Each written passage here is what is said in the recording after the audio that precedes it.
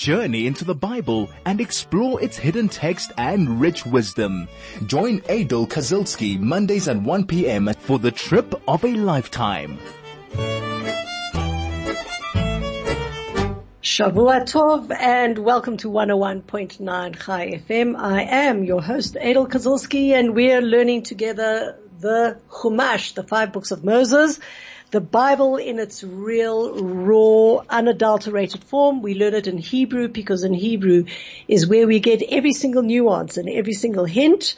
And if you are not driving, I encourage you just to pull out a Bible, turn to the book of Exodus. We're starting chapter 3 and we're going to be starting verse 1. We are following the trials and the tribulations of the Jewish people. We followed all the way from Abraham, Isaac, and Jacob, the descent of Jacob into Egypt and how the Jews got enslaved. We've learned in detail how, in fact, Moshe was saved during the terrible persecution of the young children, and how eventually he has to run away and he finds himself eventually, and this is where we're going to pick up now, in the country of Midian, and how he lands up marrying the Midianite priest who was none other than Yitro, becomes his father-in-law. He lands up marrying Tzipporah. And Moshe settles down himself to a life of being a shepherd. But as always, we know that there are times when God will decide what to do, and it might just not be the way you thought things will turn out. In fact, probably 9 out of 10 times, many people dream their lives to be one way, and they actually land up being something else. But having said that, one should always keep into account that wherever you find yourself and wherever God takes you is where you're supposed to be. And this is really going to be your part of the world and where you need to bring healing, tikkun olam, to the world. So we're going to start on chapter 3, verse 1, and we're going to see the setting from which the redemption is about to be conceived, and it will take then its path of fruition. Moshe haya ro'eh et son Yitro chotno, Kohen Midian. Moshe was tending the sheep of his father-in-law Yitro, who was the priest of Midian. Vayinhag et hatzon, and he led the flock to the Achar Hamidbar, to the edge of the desert. Vayavo el har ha'elokim Choreva, and he comes to God's mountain called Chorev. One sentence succinctly says that he was a shepherd to his father-in-law. He took his flock to the edge of the desert, and he comes upon a mountain called Chorev. But let's really go back and dissect that and understand what the Torah is coming to tell us, not only about Moshe, but about things that we can apply in our day-to-day life.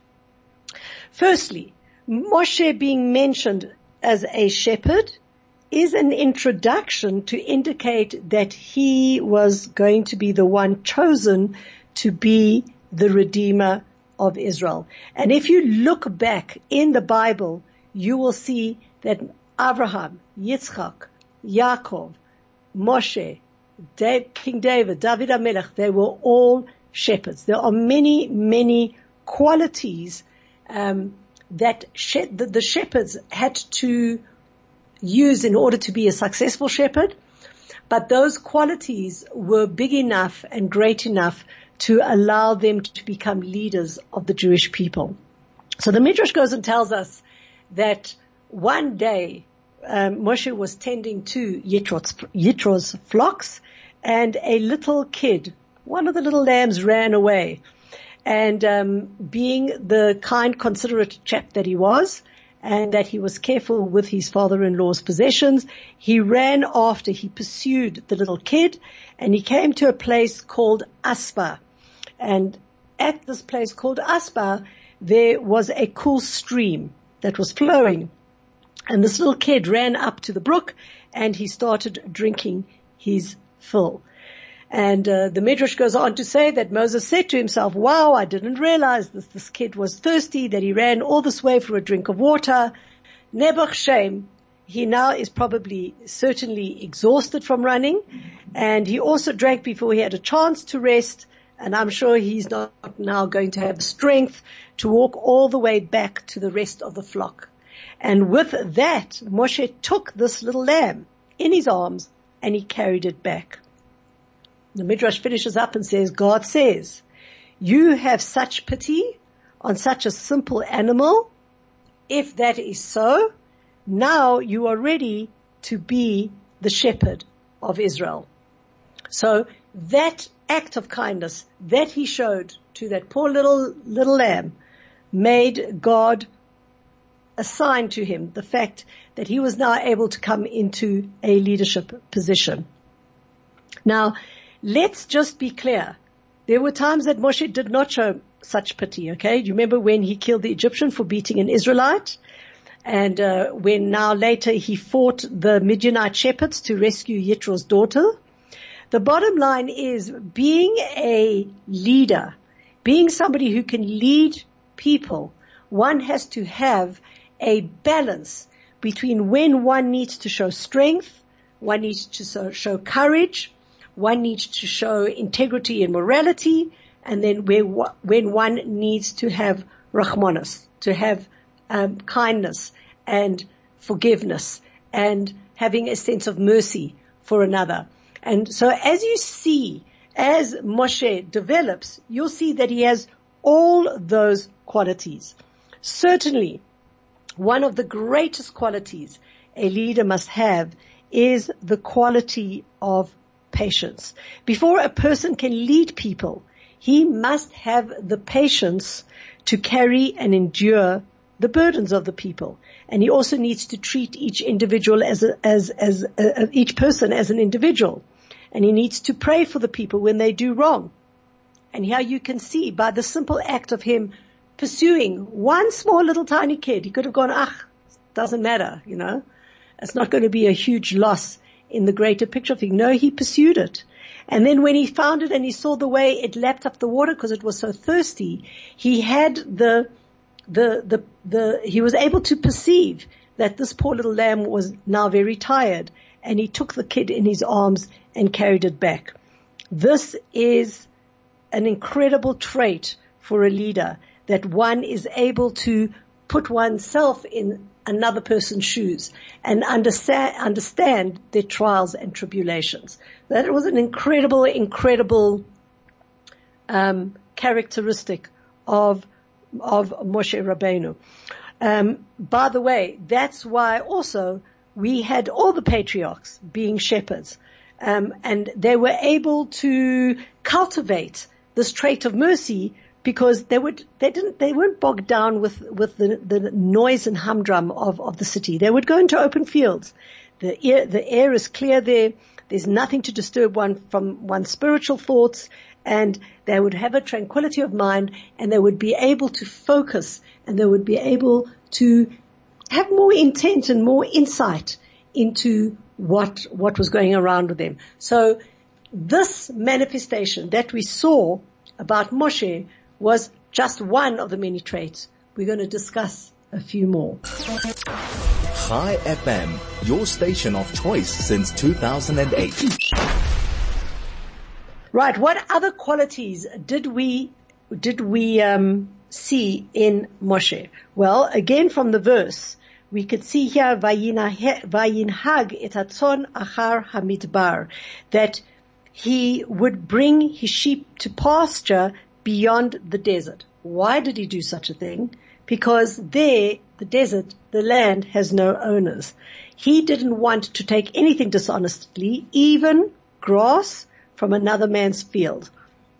Now, obviously, it entailed considerable effort for him to move all his sheep there, but he would only pasture the sheep beyond the desert where the grass was ownerless. Here is another trait that God was looking at him. Before raising a person to a high position, God will test him with regard to his honesty. Because we all know, let's face it, folks, temptations to take illegal gain can be very, very strong.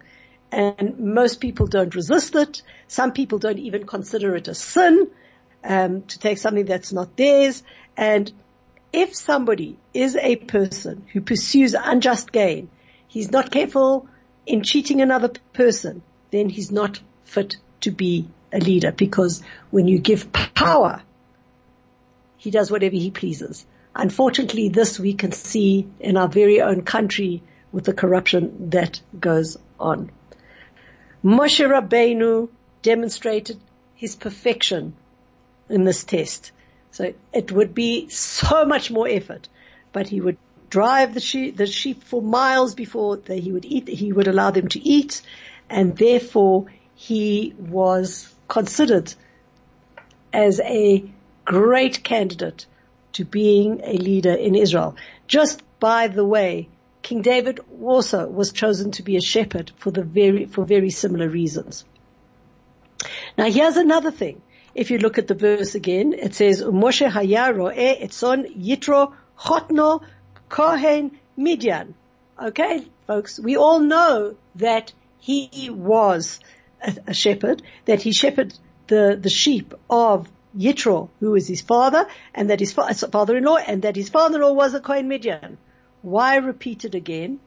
Because we're told that Moshe Rabbeinu was not afraid to announce that he was tending to Yitro's sheep. That's why it says Moshe was tending to the sheep of Yitro, his father-in-law. Remember, we spoke about the fact that Yitro had been excommunicated by the townspeople because he abandoned their idolatrous rites, and people were trying to harm him, and so he was completely left to the side. But Moshe was not shy to go and say, this is who I look over. And wherever he went, he openly announced that the sheep belonged to Yitro. Why did he do that? Because a person of integrity trusts in God, and when one trusts in God, one doesn't have any fear. When you are telling the truth and you are doing the right thing, even though it can be that things are being said wrong, or that there's peer pressure, or that the news will report it, if you stand integrous and you tell the truth, then you have no fear, because Hashem is on your side. Now, there was another added thing to this, and that was that Yitro was quite wealthy, and he gave Moshe many sheep for himself. And even though he had his own concerns, Moshe only tended to his father-in-law's sheep. He didn't want to think that he was taking good care of his father-in-law's sheep because he had an interest of his own. He wanted to know, and he wanted to tell the world that he only tended to his father-in-law's sheep, and he was doing that with complete and utter honesty. That is something, okay, that is something that we're told in the book of Bamidbar. It says, you shall be honest before God and before Israel. Having the appearance of honesty and behaving in an honest way is vitally, vitally important. And just like Jacob, when he looked after Laban's sheep, they flourished. So too, in the merit of Moses, the flocks increased greatly. No sheep died. None of them became sick. None of them were attacked by wild animals. So, the bottom line is that, what we see from all of this is that as a leader and as a Jewish person, one has to have compassion. One has to have patience. One has to be morally integrous, and one has to practice a lot of honesty, like full-blown honesty.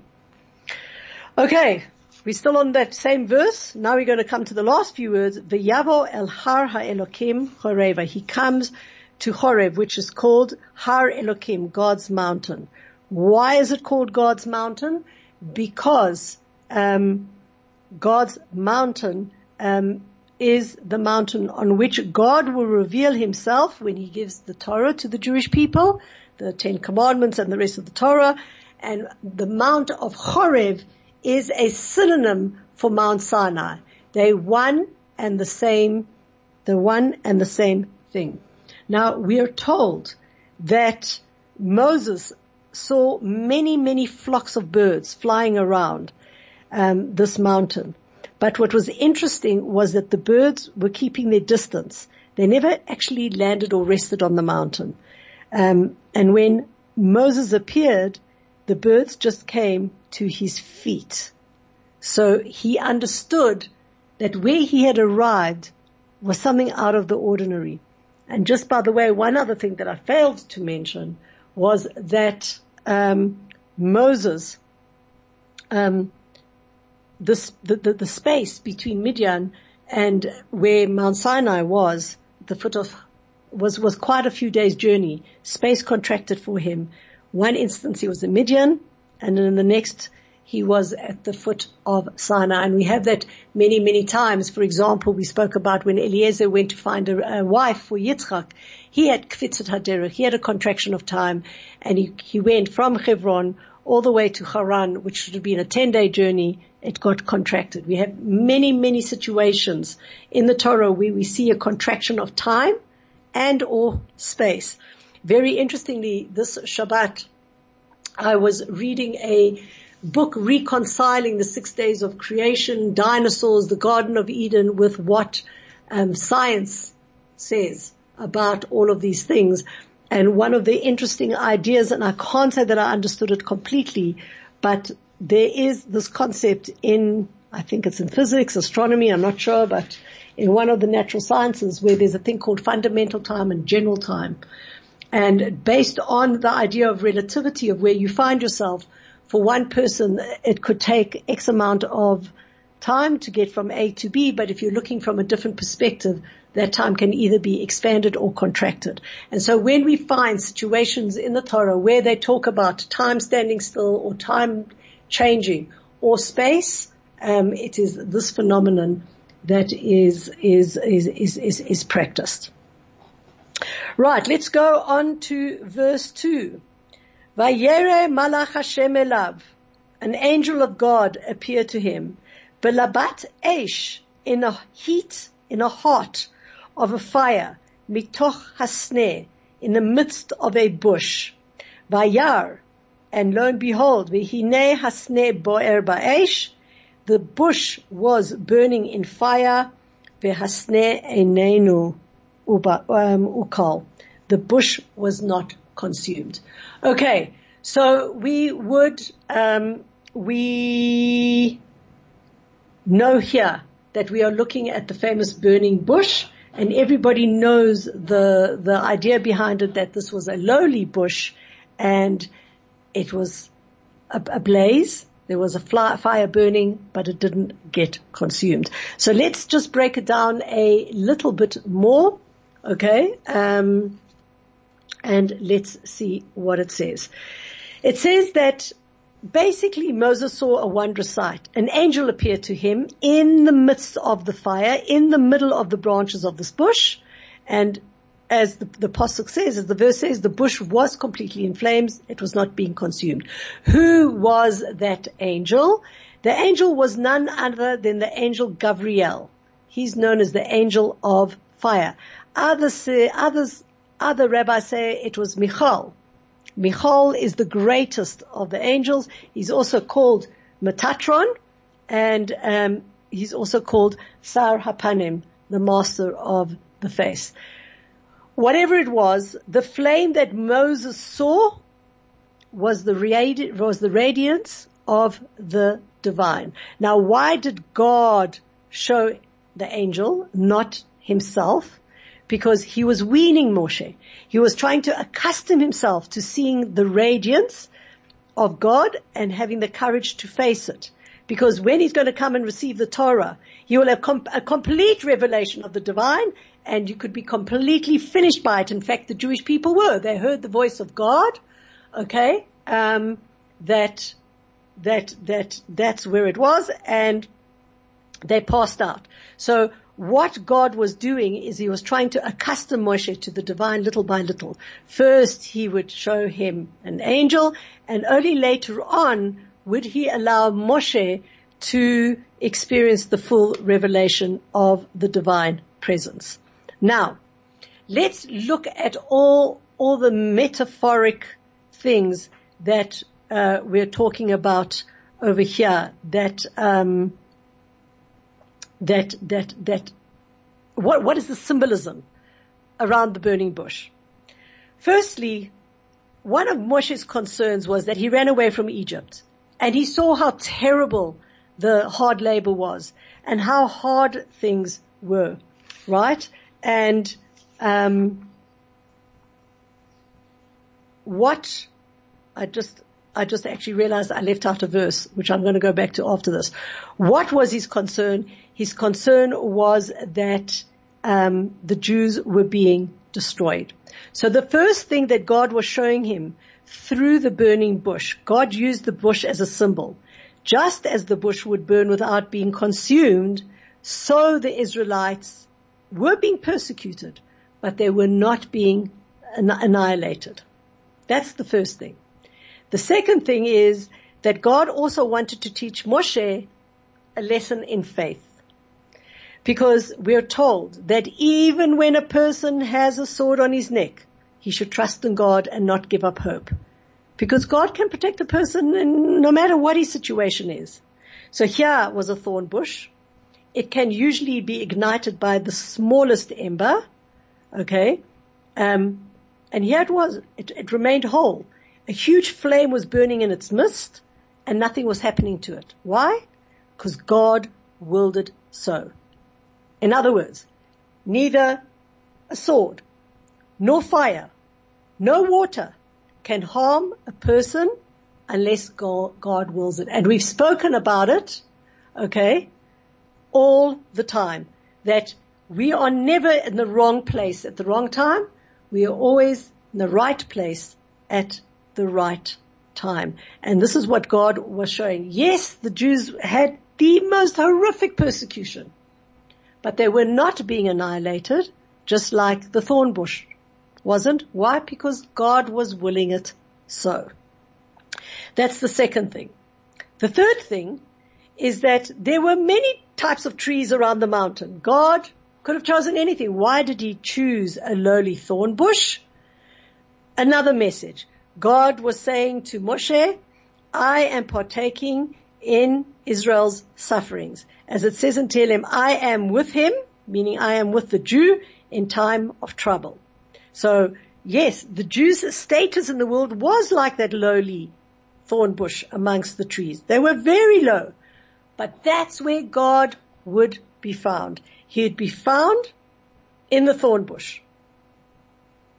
Another reason why it was a thorn bush is that the thorn bush alluded to Israel's exile in Egypt. You know, we know that it's very easy. Don't try it at home. Please don't try this at home. But it's very easy to place one's hand into a thorn bush. But then try remove it. It will be torn by the thorns. That's why it's a thorn bush, right? Because it protects itself. Similarly, the allusion here is that the Egyptians found it very easy to accept the Israelites and subjugate them. But when the Jews try to leave, it would be difficult. And another allusion is when the Jews will leave, the Egyptians will be severely wounded. So both those things are equal. And lastly, of all the trees, the thorn bushes is the only one that has 5 leaves around each twig. It's like similar to the myrtle that we use on Sukkot. There we know there has to be normally 3 leaves around each twig. Why was there 5 leaves around each twig? Because that was alluding to the fact that Israel didn't really have a merit to be redeemed in and of its own. We had to fall back on the merit of our forefathers, or of 5 saints. Who were they? Abraham, Yitzchak, Yaakov, Moshe, and Aaron. It was in the merit of these 5 great people, okay, that we what's the name? We were going to be redeemed. And so again, that's the illusion of the thorn bush. One more thing about the thorn bush. The thorn bush, the word in Hebrew is hasneh. If you look at the gematria, the numerical value of hasneh, you will see that it adds up to 60. Hey is 5. Samach is 60. That's 65. Nun is 50. That's 115. And the last hey is another 5. That brings it to a numerical value of 120. And that's an illusion that Moshe would be destined to live for 120 years. Finally, Moshe saw this vision in the afternoon, and during the time that the mincha prayer was being recited. I'm going to stop there. We're going to go for a little bit of a break, and then I'm going to unfortunately have to jump backwards because I left out 2 verses that we should have said at the beginning. This is 101.9 Chai FM. Chai FM, 101.9 megahertz of life. Okay, we're just going to have Kvitz Derech, right? We're going to, in Torah it says that there's no time and place for things, so we're just going to go back 2 verses to chapter 2, verses 23 to 25, which I omitted, and I should have started at the beginning of my show, but nonetheless it gives context to now Moses finding himself in front of the burning bush. And these are the 2 verses. Vayehi bayamim harabim hahem. And it was during those many days, Vayamat melech Mitzrayim, the king of Egypt died. Vaye'anchu b'nei Israel min ha'avodah. The children of Israel groaned because of their labor. Vayizaku, and they cried out. Ta'al shavatam el Elokim min avodah, and they're moaning from the labor from the difficulty of the servitude came up before God. Vayishma Elokim et nakatam, God heard their cries. Vayiskor Elokim et brito, and God remembered the covenant et Abraham et Yitzhak et Yaakov that He'd made with Abraham, Isaac, and Jacob. Vayar Elokim et bnei Yisrael, and God saw the children of Israel. Vayeda Elokim, and God knew. And then the verse goes on to the fact that Moshe was a shepherd for his father-in-law, and we start the incidents of the burning bush. Let me just give you a little bit of background to that. We're told that 3 years passed from the time that Moshe had married Zipporah and till God speaks to him at the burning bush. What happened during that time in Egypt? During those 3 years, the persecution, however terrible it was, became more severe, and the Jews started groaning under the harsh burdens. Okay? Now, it seems that these last 3 years before Moses comes to the burning bush were the worst, were the harshest of the persecution. The Torah says, and this is where do we pick this up from? From the words Vayi Bayamim Harabim Hahem, that it was one of many, many days. The Torah goes and says the follows: when a person enjoys life and is engaged in interesting work, days pass very rapidly. But when a person is miserable, every day seems like a year. And this was the situation now with the Israelites. Because during this 3-year period, they suffered more torment than during all the other years added. And that's why it says the Jews groaned because of their harsh labor.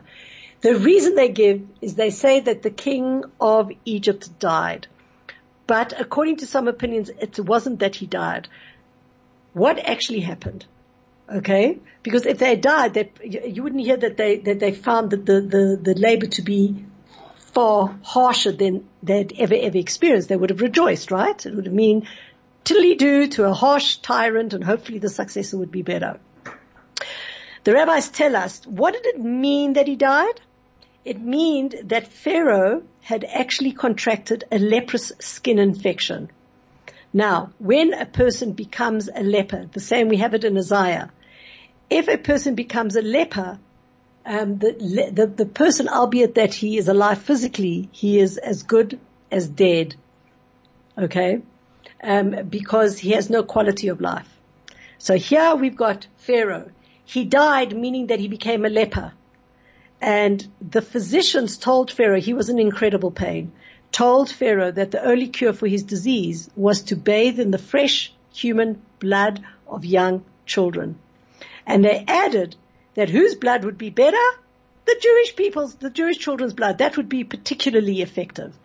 So Pharaoh issued orders that 150 Jewish children be slaughtered every morning and then 150 every evening so that he could have a constant fresh blood supply to bathe in. And when they heard that, for 3 years this went on, that's when they groaned because of the labor. Now, interestingly, it should have said, well then, they should have cried out because their children were being slaughtered. What does it mean because of the labor?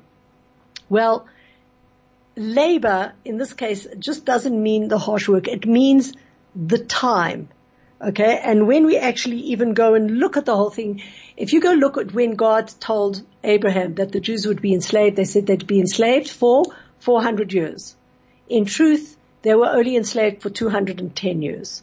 So we need to find a resolution to why slaughtering the children is labor. And the answer is this. There's actually a few.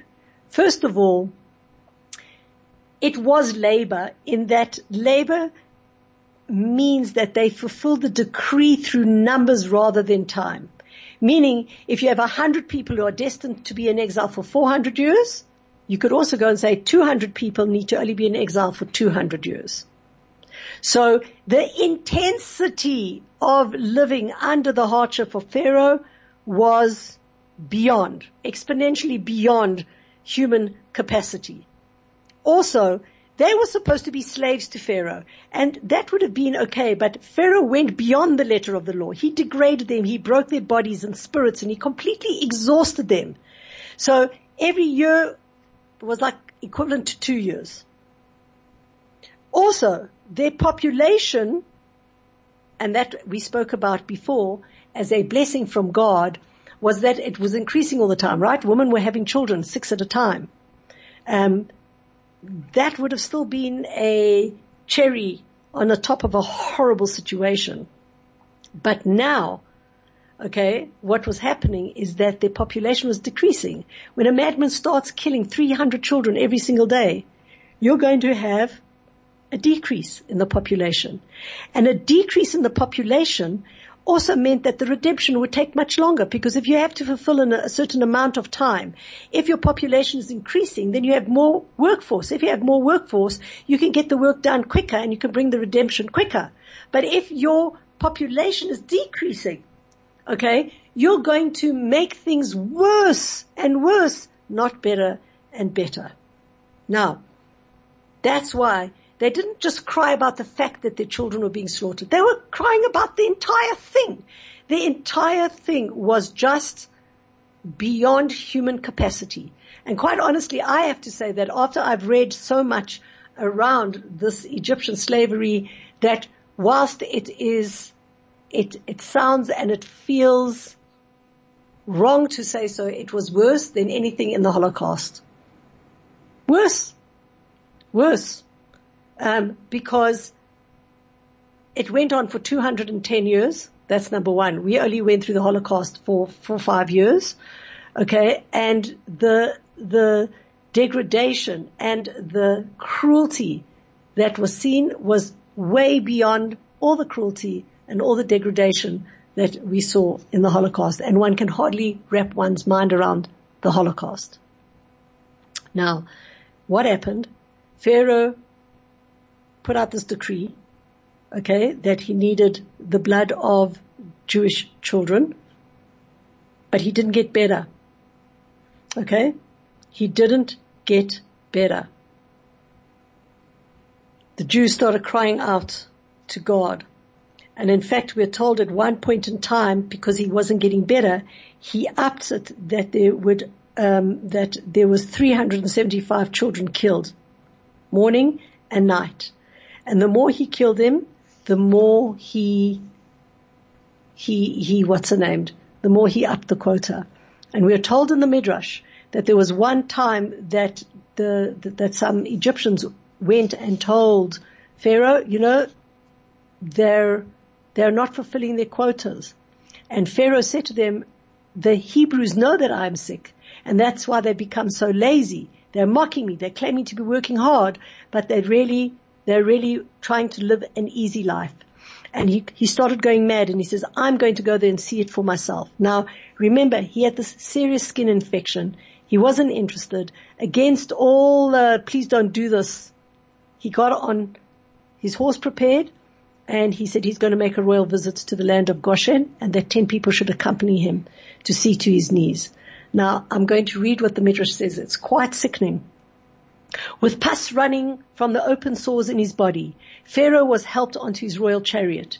He gave orders that a shortcut be taken through the narrow roads in the hill country in order to arrive as soon as possible, because he was in so much pain.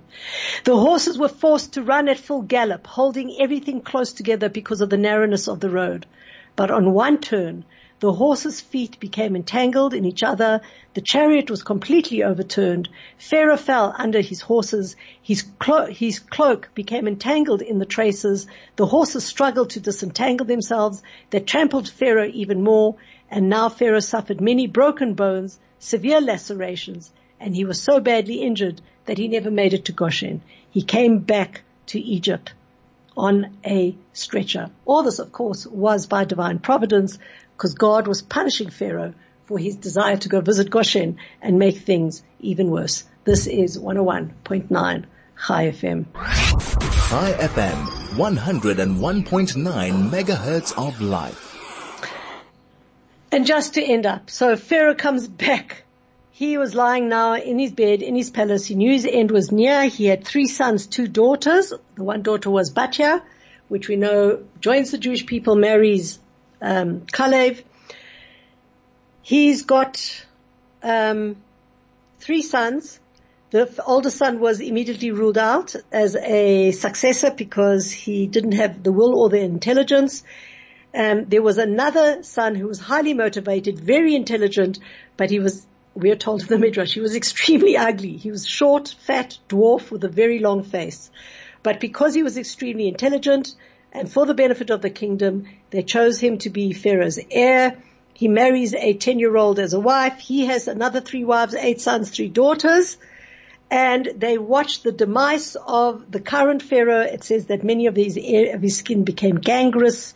The stench was so bad. If you walked past him, it smelled like a dead animal rotting in the summer sun.